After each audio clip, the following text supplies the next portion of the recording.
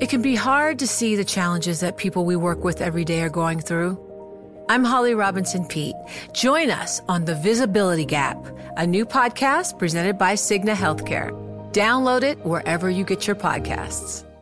The countdown has begun. This May, 1,000 global leaders will gather in Doha for the Qatar Economic Forum powered by Bloomberg, held in conjunction with our official partners, the Qatar Ministry of Commerce and Industry and Media City Qatar, and premier sponsor QNB. Join heads of state, influential ministers, and leading CEOs to make new connections and gain unique insights. Learn more at QatarEconomicForum.com.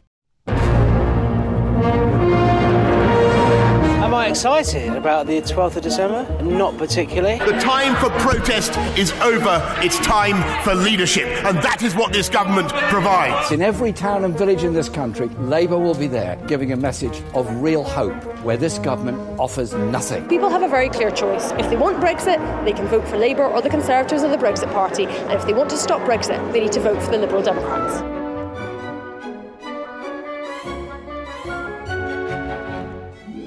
Hello, you're listening to Bloomberg Westminster, your daily guide to British politics. I'm Sebastian Salek. Good afternoon, I'm Roger Hearing. 4 days to go? Something like that. It's Monday, we vote on Thursday. Yeah, that makes sense to me. The blitz of the Labour heartlands, isn't it, for Boris Johnson? He was at that fish market in Grimsby, which is a seat that they've tried so hard, the Tories, to get. They haven't had it since the Second World War. They came pretty close. Well, they're at 2,500 votes in it at the moment, so they're making that shot. The Prime Minister's touring those Leave voting areas. He's accusing Jeremy Corbyn of a betrayal over Brexit. We can't have more paralysis and gridlock in Parliament. We cannot have next year Groundhog Day. Let's have next year as a year of prosperity and growth. Meanwhile, Labour's been laying out its plans for its first 100 days in office, which includes starting the process of nationalising utilities. The Shadow Justice Secretary, Richard Burgon, says it works well elsewhere. It's all about getting our public services back up to the level of other countries in Europe, because if other countries can do it, I don't see why we should. I don't see why we should be the poor relation of people and public services just across the channel. And for their part, the Lib Dems say they're going to go to work to stopping Brexit immediately. I did love that picture of Boris Johnson with the fish, though. A classic. There's a sort of subreddit of prime ministers holding animals. It was a very famous one of Margaret Thatcher with a pig, I think, or a calf. How do I not know about this? I love it. Go for it. It's all good stuff. And then, of course, you've got David Cameron and the Huskies. You've got quite a variety of animals, haven't you? You can start a zoo. Anyway, let's bring in Ewan Potts, Bloomberg's Ewan Potts. You've been looking at the polls, haven't you? We had our last batch, you could say, of Sunday polling coming through for this election cycle. What's the trend been since we spoke last? Yeah, we're 9 days into December, and according to my tally, we've had 9 polls so far. Let me bring you the Bloomberg 5-poll average we've been reporting right throughout the campaign. And not a lot of change, actually, interestingly, over the last week. Conservatives on 43, Labour on 33, the Lib Dems on 12, Brexit 3, Green 2, and SNP 4. Now, the change on last week, Labour and the Tories both no change. The Lib Dems down 1 point. Now, that's the most consistent it's been over the weeks we've been talking about this. So quite interesting that polls do seem to have settled down with a Conservative lead of 10 points. Now, just looking at the seats, the Sporting Index spread betting market, the Conservatives 348, that's up 8 seats on last week. The Labour Party on 214, that's down 4 seats, and the Lib Dems on 20, down 1. That translates into a Conservative majority, according to people putting money on the spread betting markets, of about 50.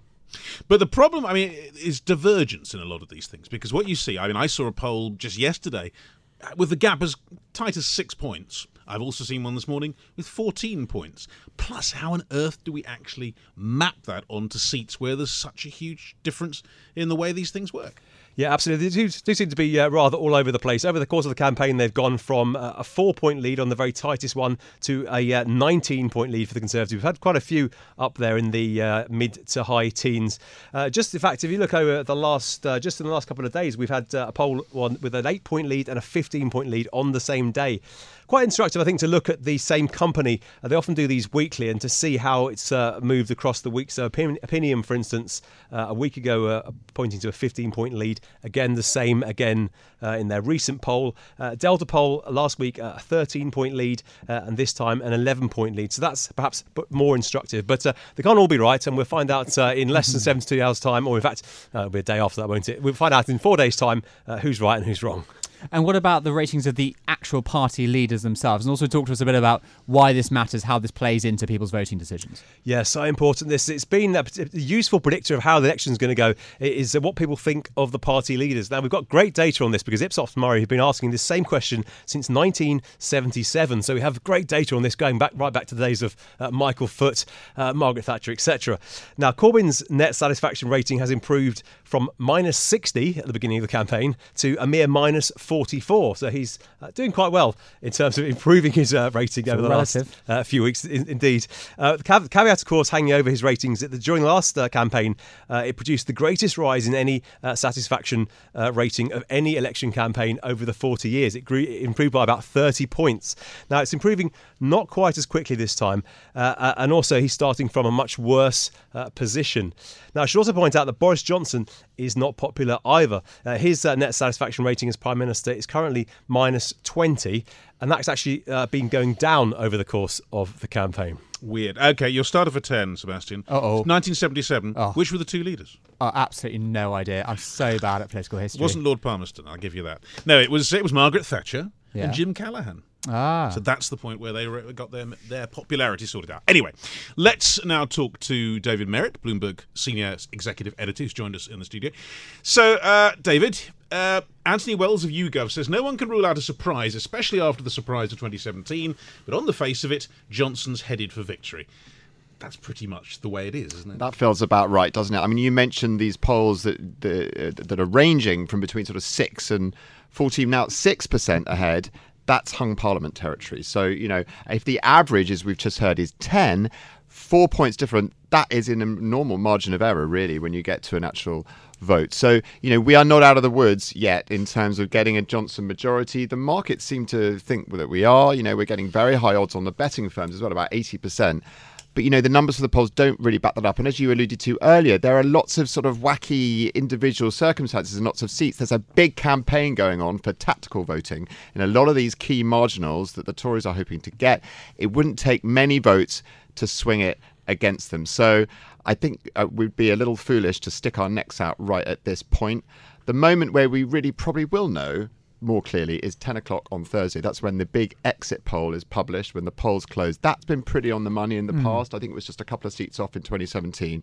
But until then, I have to say, the uncertainty continues. Sorry, go on, Ewan. I was just going to say, I absolutely hate the exit poll because for me, the election is a bit like the World Cup final. I look forward to 6 hours of all the nitty-gritty of the elections. And they go and spoil a damn thing right at the beginning. Don't tell me the results at the beginning, and then they flash it on the screen. Countries like France, where you just, boom, you've got it, and it's always right. And it's over by 8 p.m. on a Sunday evening. You don't get to see the all-nighter. Well, what about this tactical voting issue then, David? Because Best for Britain's come out with this polling that says that fewer than 41,000 tactical votes in 36 seats can stop Boris Johnson. Could this be the thing that clinches it? Because the thing about tactical voting is it's always happened. It's nothing new. No, absolutely. And how much are people going to buy into this idea as well in these key constituencies? I mean, if you go onto all of our own echo chambers on Twitter, I get it straight away, but I'm not quite sure that the message is filtering down to the people that they really need to reach for this. Because they're not following it in the way we are. Well, exactly. They're not. Unbelievable, isn't it? They have lives. Yeah, indeed. So, yes, I think it is going to play a part in a lot of the constituencies, but it's also then incredibly difficult to predict, because a lot of people with these wild swings in the polls, a lot of people probably haven't quite made up their mind, and they're also going to vote. Remember, when it comes to it, lots of voters might, for instance, not like Mr. Johnson, but be more scared of Mr. Corbyn. So if they think it's going to be tight, they're going to cast their vote for the Conservatives. But if they think he's going to romp home, some of these more tactical voters might be thinking, let's rein him in a little bit. There's arguments that's what happened in 2017, that Mrs. May did less well because people thought, well, we don't mind her, but we don't want to have an absolute 150 seat majority. So all of these things come into play. The polls themselves can affect the behaviour as we get closer to. And there's also one factor we haven't talked about at all, which is weather. Because if you look for the weather forecast on Thursday, at the moment, we don't know polling's inaccurate. Weather forecasting makes it look like a real science because you just don't know what's going to happen. But I did see a very interesting statistic from the American election. They said if a 1% rise in temperature represented a 0.1% increase in the number of people who voted. Now, how does weather play here? I don't know. Well, we haven't had a winter election for a very long time, but actually, the turnout numbers for those votes, I think back in the 70s, which were I think in January and February, were actually pretty decent. But you can't really tell. If it is, at one point last week we thought it might be snowing, certainly in the north of England, and these are the key battlegrounds, right up in the northeast of England. If the weather is, it gets dark at 3 o'clock in the afternoon. It could be raining, it could be wet. Do people really care that much about Brexit after 3 years raining to get out and go and tromp and queue in the rain? We're just going to have to see. I mean, passions are running high on this. But as you say, for the British obsession with the weather might actually become a deciding factor. I think the evidence suggests that the key thing that correlates with turnover is how interesting the election is. So if you go back to 2001, which was perhaps the dullest election in modern times, when everybody knew that Tony Blair would get an enormous majority again, turnout I think was 59%. It was really, really low. So they've actually been rising since then as the elections get quite interesting. And this is going to be another interesting election. It should be close, or at least that's what some of the polls are saying. So weather plays into it is an interesting factor. The forecast at the moment looks pretty bad for the weather on Thursday, by the way. Another interesting one, 1992, John Major won, first time he won. He still has the largest number of Tory votes in his favour, of any Conservative leader. Was it not trumped by Theresa May last time? No, don't think so. Not in terms of actual numbers. Don't think so. We have to check that one. Pretty sure he still stands for having had. And it didn't, it won him that. Didn't win him much fun, though, all the years afterwards. No, and a very small majority. But that's the problem. It's how you were saying about the northern constituencies. If that is where the weather is worst, theoretically fewer people vote. Will that play for Labour? Will that play for the Brexit Party? Will it play for Tories? It's really, really hard to predict. Who cares the most about the outcome to actually get out and bother? And also, as I was saying earlier, where are we at the polls? Do people think their vote's going to count?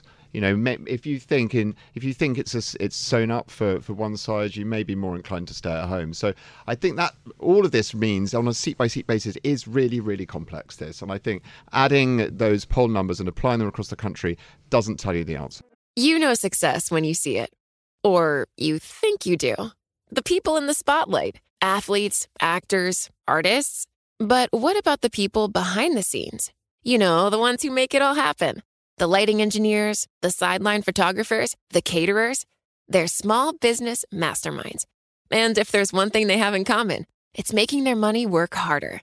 That's why they have a business bank account with QuickBooks Money, where they are now earning a generous 5% annual percentage yield. Yes, 5% APY. Making your money work as hard as you do? That's how you business differently. Learn more about QuickBooks Money at quickbooks.com/5APY. Banking services provided by Green Dot Bank, member FDIC. Only funds and envelopes earn APY. APY can change at any time. Let's have a look at what else is making the news in the world of politics. Yeah, well, there's quite a lot in the papers this morning in the opinion area. I think people sensing that this is the moment to make your pitch finally to people from all sides. And let me read you out this piece from The Eye, because it's a piece by Ian Birrell. He says, "We are being offered a devil's choice between Boris Johnson and Jeremy Corbyn, as neither man deserves our trust. There's no good outcome to this election," he says. "Voters are being offered an abysmal and demeaning choice, which highlights the urgent need for political reform. There are many fine people on both sides of the tribal divide, yet neither of the party's leaders, tussling for the keys to Downing Street, can be trusted to salve our troubled nation's festering wounds. As former occupant Tony Blair said last week, better a parliament hung for want of a majority than a country that's hung for want of good leadership." Yeah, I suppose that plays into the Get Brexit Done message and some rebuttals that say, are we just doing it for the sake of it? And that's the general thrust of that argument. I've got this piece in the Telegraph. It says, here are Nigel Farage's 6 big tactical We're not going to errors. list them all, by the way. No, we're not. We're just going to give you a little bit of a flavour. He says the Brexit party supporters drifted from 30% to 14% when Boris Johnson became Prime Minister, and now to 3% following his arrival back from Brussels with a negotiated deal. He says, while this can be interpreted as a disaster for the Brexit Party, I see it as a success for Brexit. This is by Lance Foreman. He's one of the MEPs who left the Brexit Party. One of the defectors. Yes, in protest of John Longworth's sacking. So he very much has a stake in the game in this story. Now, one other piece, very poignant piece actually in the Mirror today, focusing attention, of course, on the NHS, which has very much been Jeremy Corbyn's pitch to the electorate. A little boy with suspected pneumonia was forced to sleep on a cold hospital floor for more than 4 hours because of a shortage of beds, the Mirror says. His desperate mum covered her 4-year-old son in coats in a bid to keep him warm and comfortable, and when he was eventually moved to a ward, the youngster endured another 5 hours on a trolley before a bed was found. And this is, they're very much putting that out there to say that this is the state of the NHS currently. Yeah, it's a very powerful image as well, which we can't get across in an audio medium, but this is the sort of thing really that the Labour Party would want to be running with in the days running up to the election, given their position on the NHS. Right, well, let's bring in our guest for this part of the programme. I'm very pleased to say we can welcome the Lord Mayor of the City of London, William Russell. Thank you very much for being with us. Welcome to you. Thank you for having me. Let me put it to you, what outcome in this election would be most helpful for the people that you represent and try and whose views you try and put around the world? So up front, first of all, thank you for having me. I'm the 692nd Lord Mayor of this great city. Firstly, up front, I'm independent, and we will work with whoever wins on Thursday. But it would be fair to say that clarity is something we're looking for, so that confidence that can come back to the city and to the UK. So translating that into outcomes, and I'm not putting you on any side of this, something that allows a government to govern would be useful. That would certainly be helpful. I mean, we've always said that we were against no deal in the City of London, and that hasn't changed at all. And we're looking forward to some sort of. We assume that Brexit will happen, and we're looking forward to taking that forward. And you're travelling around. You're going on a tour tomorrow to San Francisco and Mexico. Is that right? That's correct. But before that, just stepping back a bit, when I started my tenure, and I'm only a month in, November the 9th was the day that I became Lord Mayor, I have been to Manchester and Leeds and Northern Ireland, and it was the first time in the tenure of the Lord Mayor that I've gone to regions early on. It was a bit of a call to action to go and visit a lot of the fintech companies out there and say, look, I'm overseas for 100 days of the year, going to visit 20 different countries. My first trip is tomorrow. I go to San Francisco. And the good news is that some of the people we met in Manchester, a VC from Manchester is coming with us, and plus VCs from London, plus some fintech companies, and we're taking them across to San Francisco. And so what are the responses? I don't know if you had much sort of intercontinental dialogue, but certainly from the companies you've been working with here, what are their responses to Brexit? What are they after? Well, I mean, I think considering the referendum 3.5 years ago, I think London and the City of London has done remarkably well. I point out that over 515,000 people come to the city every day. I put Brexit in this box, and business is continuing. I mean, fintech has been a huge success story, and I generally believe the next big success story, which is already out there, is green finance. I think the momentum in that space is enormous. I think the news about the Governor of Bank of England was hugely positive for the city, becoming the UN envoy.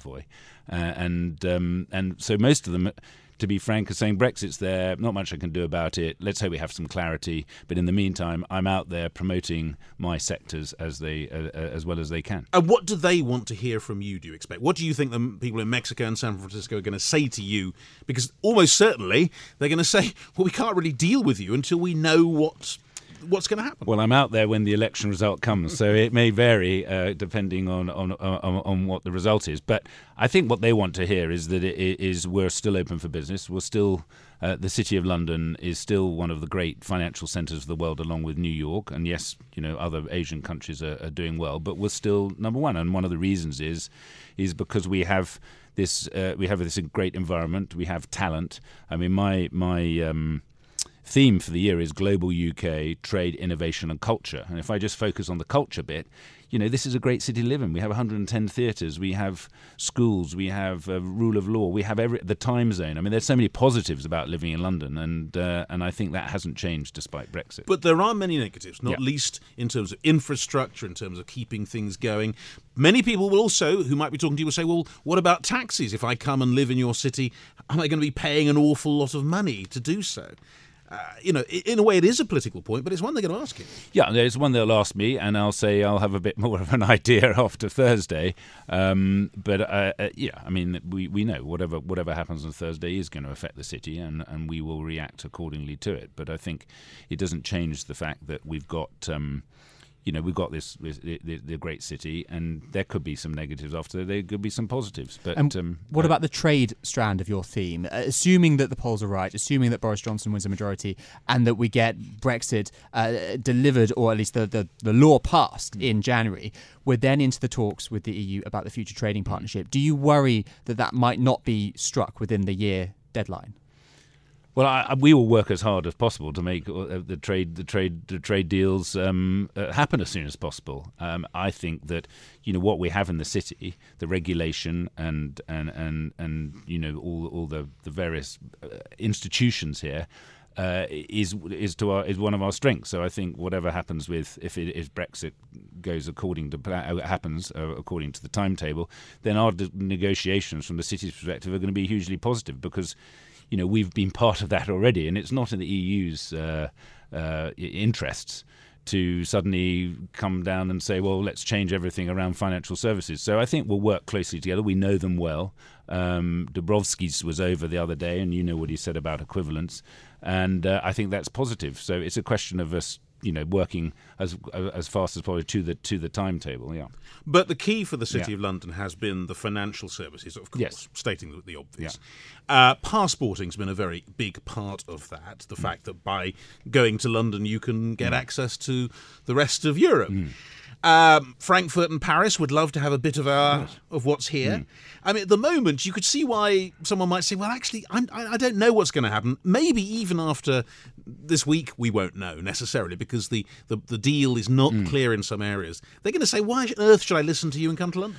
Well, a number of reasons, and there one institution, which will remain nameless, told me a story about how they were going to move some people to Frankfurt, and they spoke to their people and said, look, we'd like somebody to go to Frankfurt, and they said, well, we understand that, and for their careers, etc., they were positive about going to Frankfurt. Within 24 hours, they came back and said, I will weekly commute rather than, and my family will stay in London. I think you can't underestimate that. I know Frankfurt, and when I worked for Merrill Lynch, I used to go to Germany a lot, and I know Paris, and when I worked for Merrill Lynch again, and all I can say is that there is no equivalent to what we have here in London, and that people bit is the talent, which I come back to, is a critical part of that.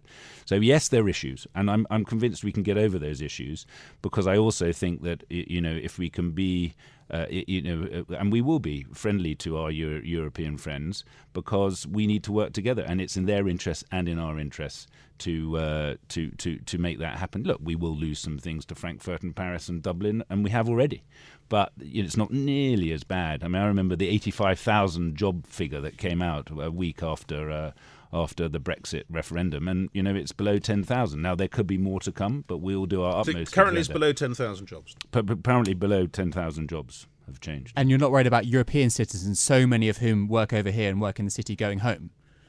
No, I think it's, as I said, coming back to my talent point, I'm not worried about that. We will embrace the talent, and I'm sure whoever's in power will embrace the talent.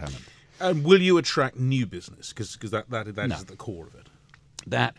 You're absolutely right. I think that is a challenge, because some of the new businesses, and we saw from a recent survey that a lot of them have been opening in Paris.